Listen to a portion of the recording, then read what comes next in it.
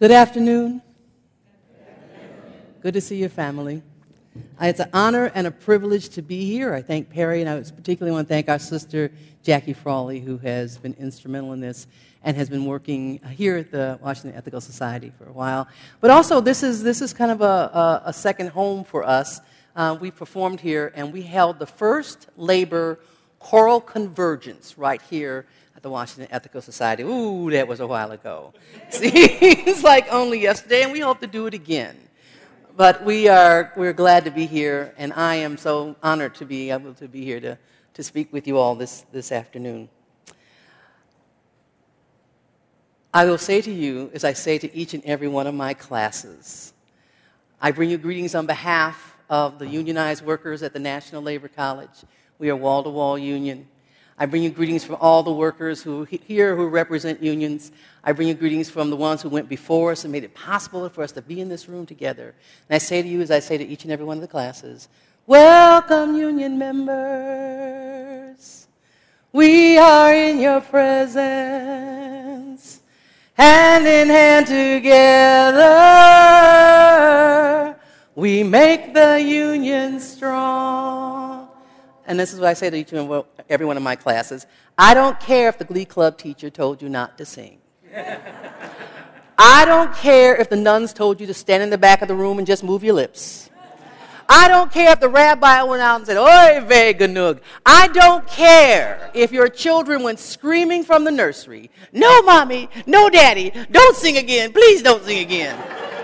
This is not about whether you can carry a tune in a bucket, brothers and sisters. This is about communion. Com, the Latin word for with. Union, the Latin word for one. When we sing together, we are in communion. Now, this is the people's key, because this is my key. It's not a problem. It's not a problem for tenors. Tenors won't have any problem with this. Basses might be a little low. Feel free to, take it up an octave. Altos, this should be fine. I used to be an alto before the cigarettes and the beer. But for the sopranos, this might be a little low for you. So sopranos, take it up. Take it up that octave if you need to. So, everybody, welcome, union members. I'll sing it to you and sing it back to me. Welcome, union members. Welcome, union members. Oh, very good. We are in your presence. We are in your presence. Hand in hand together. Hand in hand together. Nice. We make the union strong. We make the union strong. Okay, we already have harmony. That's beautiful. We can have some more harmony. Sopranos, feel free to bring out that harmony. Altos, you can find a harmony in there. And basses, certainly ought to be able to find something. All right, ready? All together here. And welcome, union members. We are in your presence. We are in your presence. Hand in hand together, we make the union strong. Hand in hand together. Hand in hand together, we make the union strong. Ooh, nice. Thank you very much. Give yourselves a round of applause. Every year we do a concert in December called the Evening of Favorite and Sacred Songs, and we do a spring concert as well. And sometimes the performers say, sometimes just looking at your face is half the fun. And I can explain to you what happens is I get the first wave of sound before the audience gets it. I'm right here in front of you, and it is an amazing thing to be washed in a communal bucket of love and communion. And that's what singing is about, and that's why we have a labor course. And in the process of gaining my own education, when I first came to the labor movement, I didn't know much about labor songs. I knew about strikes. My father was a member of the UAW, so I knew about picket lines, and we used to go out and visit him on the line, and they'd have the burn barrel going, and they'd spell out Local 600 on the fence. So we understood that. And of course, we had the teachers union, and we were aware of that. And we were taught at a very early age three things by both our, I'm saying this because my sister Cindy is here, my big sister. Came special just for this. Seriously, she wanted to be here for this. So we were taught three things. One, change your underwear every day. Get the house and the car in your name.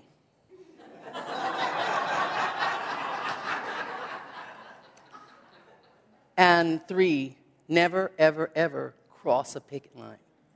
You don't even have to know what it's for. You don't even have to know what the cause is. It's just the moment you see picket signs and people marching around. I always take the literature, but I certainly never crossed that line. And that was just one of the core values of our family that I grew up with. But I didn't really know a whole lot about unions until I went to work for the Labor Studies Center at the University of Michigan. I was hired principally to do theater, even though I had never directed a show in my entire life. But my godparents, Hy Kornblue and Joyce Kornblue, saw something in me that I didn't see in myself and asked me to come and direct a labor theater project. And I think it was probably, that was 82. In 1985, I went to the Labor Notes Conference in Detroit, a big activist labor union organization. And at that conference, I met this guy named Saul Schneiderman. And Saul Schneiderman had actually been searching for this labor folklorist who happened to be performing with what was then called Workers' Lives, Workers' Stories Labor Theater Company. And he found her amongst us, and he seemed like a really likable guy. So I said, hey, Saul, come out to dinner with us. So he did. He went out to dinner with us, and in the process told us about this amazing event that was held in Silver Spring, Maryland, called the Great Labor Song Exchange. He invited me to come out to the Great Labor Song Exchange the following year, and of course I did. But I didn't really want to go. I really, to be honest, did not want to go. The idea of 3 days of labor songs sounded like a major snorposium to me. So after going out with some friends, they threw me on the metro and sent me on a bus, and I arrived at the then George Meany Center. And I walked in the room, and this guy with gray hair, combed back, and this guitar was singing loudly, I'm Union, damn proud of it. And it was Joe Glazer, who, of course, hosted the Arts Exchange every year, the Song Exchange. And so after that, he introduced Reverend James Orange, who had come up, who some of you might know was an was an activist with Martin Luther King Jr., and Reverend Orange got up and he started singing songs from the civil rights movement. And the moment he opened his mouth, everybody in the room broke out in four-part harmony. And I realized I had found my tribe, the long-lost tribe of social justice, labor activist singers. And nobody had to be taught any parts. They just started singing in four-part harmony.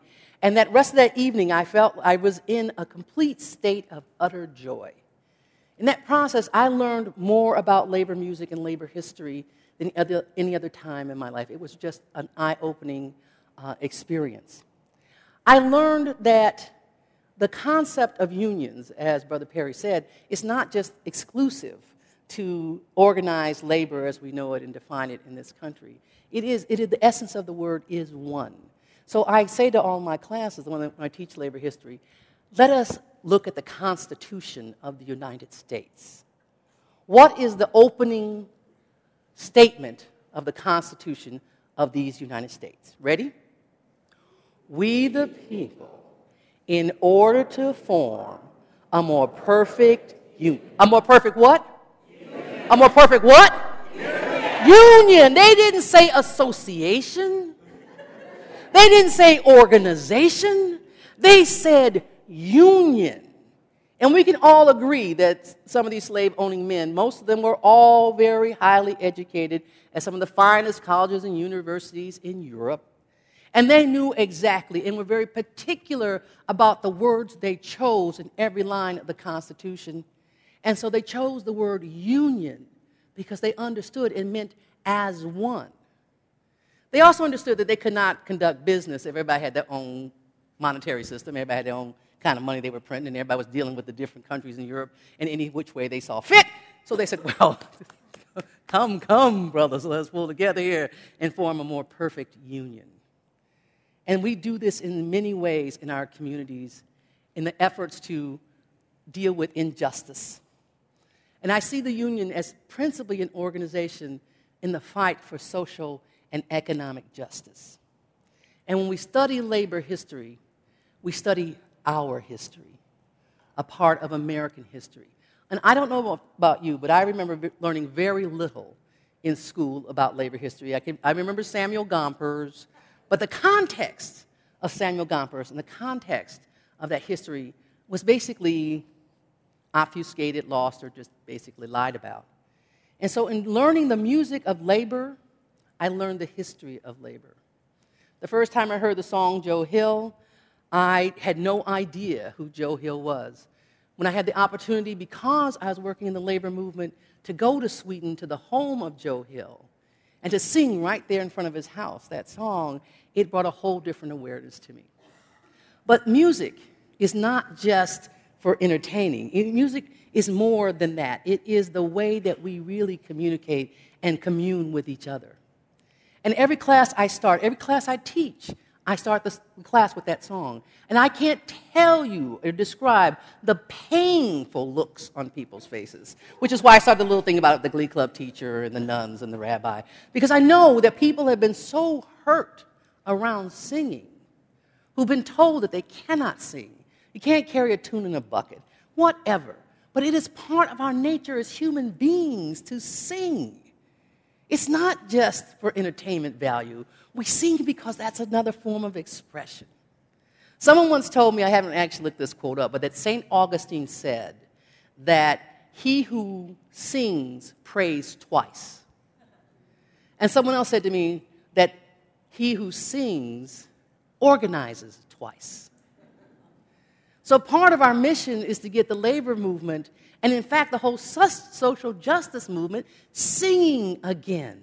We lost something when we stopped singing. And I noticed it when I would go on marches at the University of Michigan, where I was working at the time and also a student, that when we'd have student marches in the 80s and 90s, that people would be embarrassed about singing. Somebody would start "We Shall Overcome," and it would be like, and I was recently at a lecture by Dr. Bernice Reagan.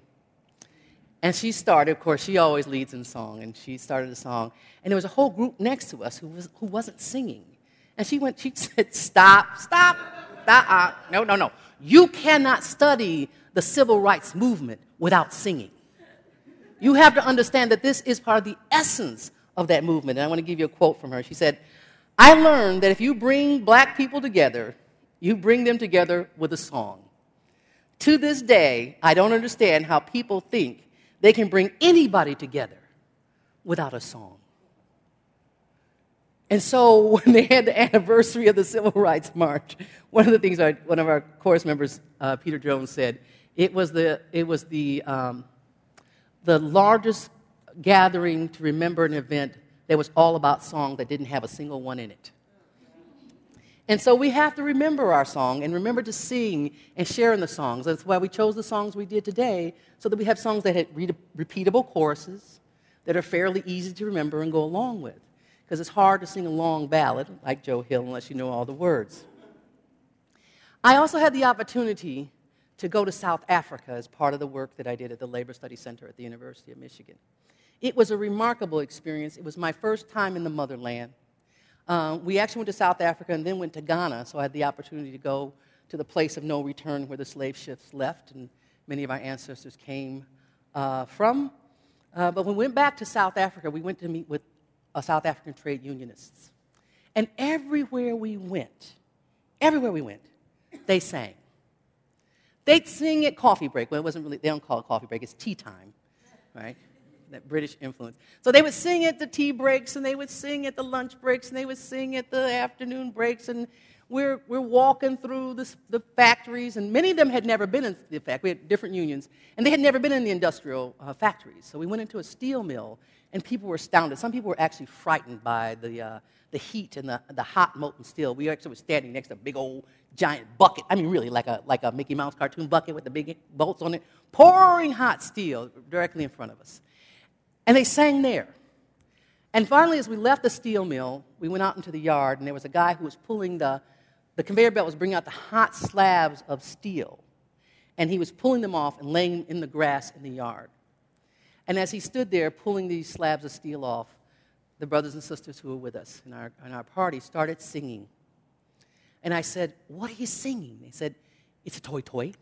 Well, they called everything toy-toy. They called the dancing toy-toy. They called every song toy-toy. Well, I thought, okay, I'll take your word for it. It's a toy-toy. But what does it mean? They said that it's hot and nasty, and we've got low pay and, nasty bosses, and it's hot and tired out here. I was like, okay, I got it. And I thought to myself, where in the United States, what workplace could I go into where people would start singing to someone just because of the work that they were doing? Not because they wanted to do anything else, but to just sing to them. And I had this profound awareness that for many years I was embarrassed about singing. I was embarrassed about singing because I thought that was one of the things that was a stereotype of African Americans. I was particularly embarrassed about singing and smiling at the same time. Because that was show enough coonery. And then as I watched and listened to my brothers and sisters in South Africa sing, and every time they sang in 4-part harmony. I asked them about that too. I said, how do you know the alto part? How do you know the soprano part? And they said, alto, soprano? What you talking about? And I was like, no, you sing where your voice is. You sing because that's the way you were born to sing. And there's no adjusting of parts, and there's little notes on a page. You just sing. And I thought for all the times I was embarrassed about starting a song, for every time I felt like a spotlight hog for singing a song, I realized that I was honoring the Africa that is in me, that is in each and every one of us, because they done the DNA thing and traced everybody back to Africa. It's in us to sing.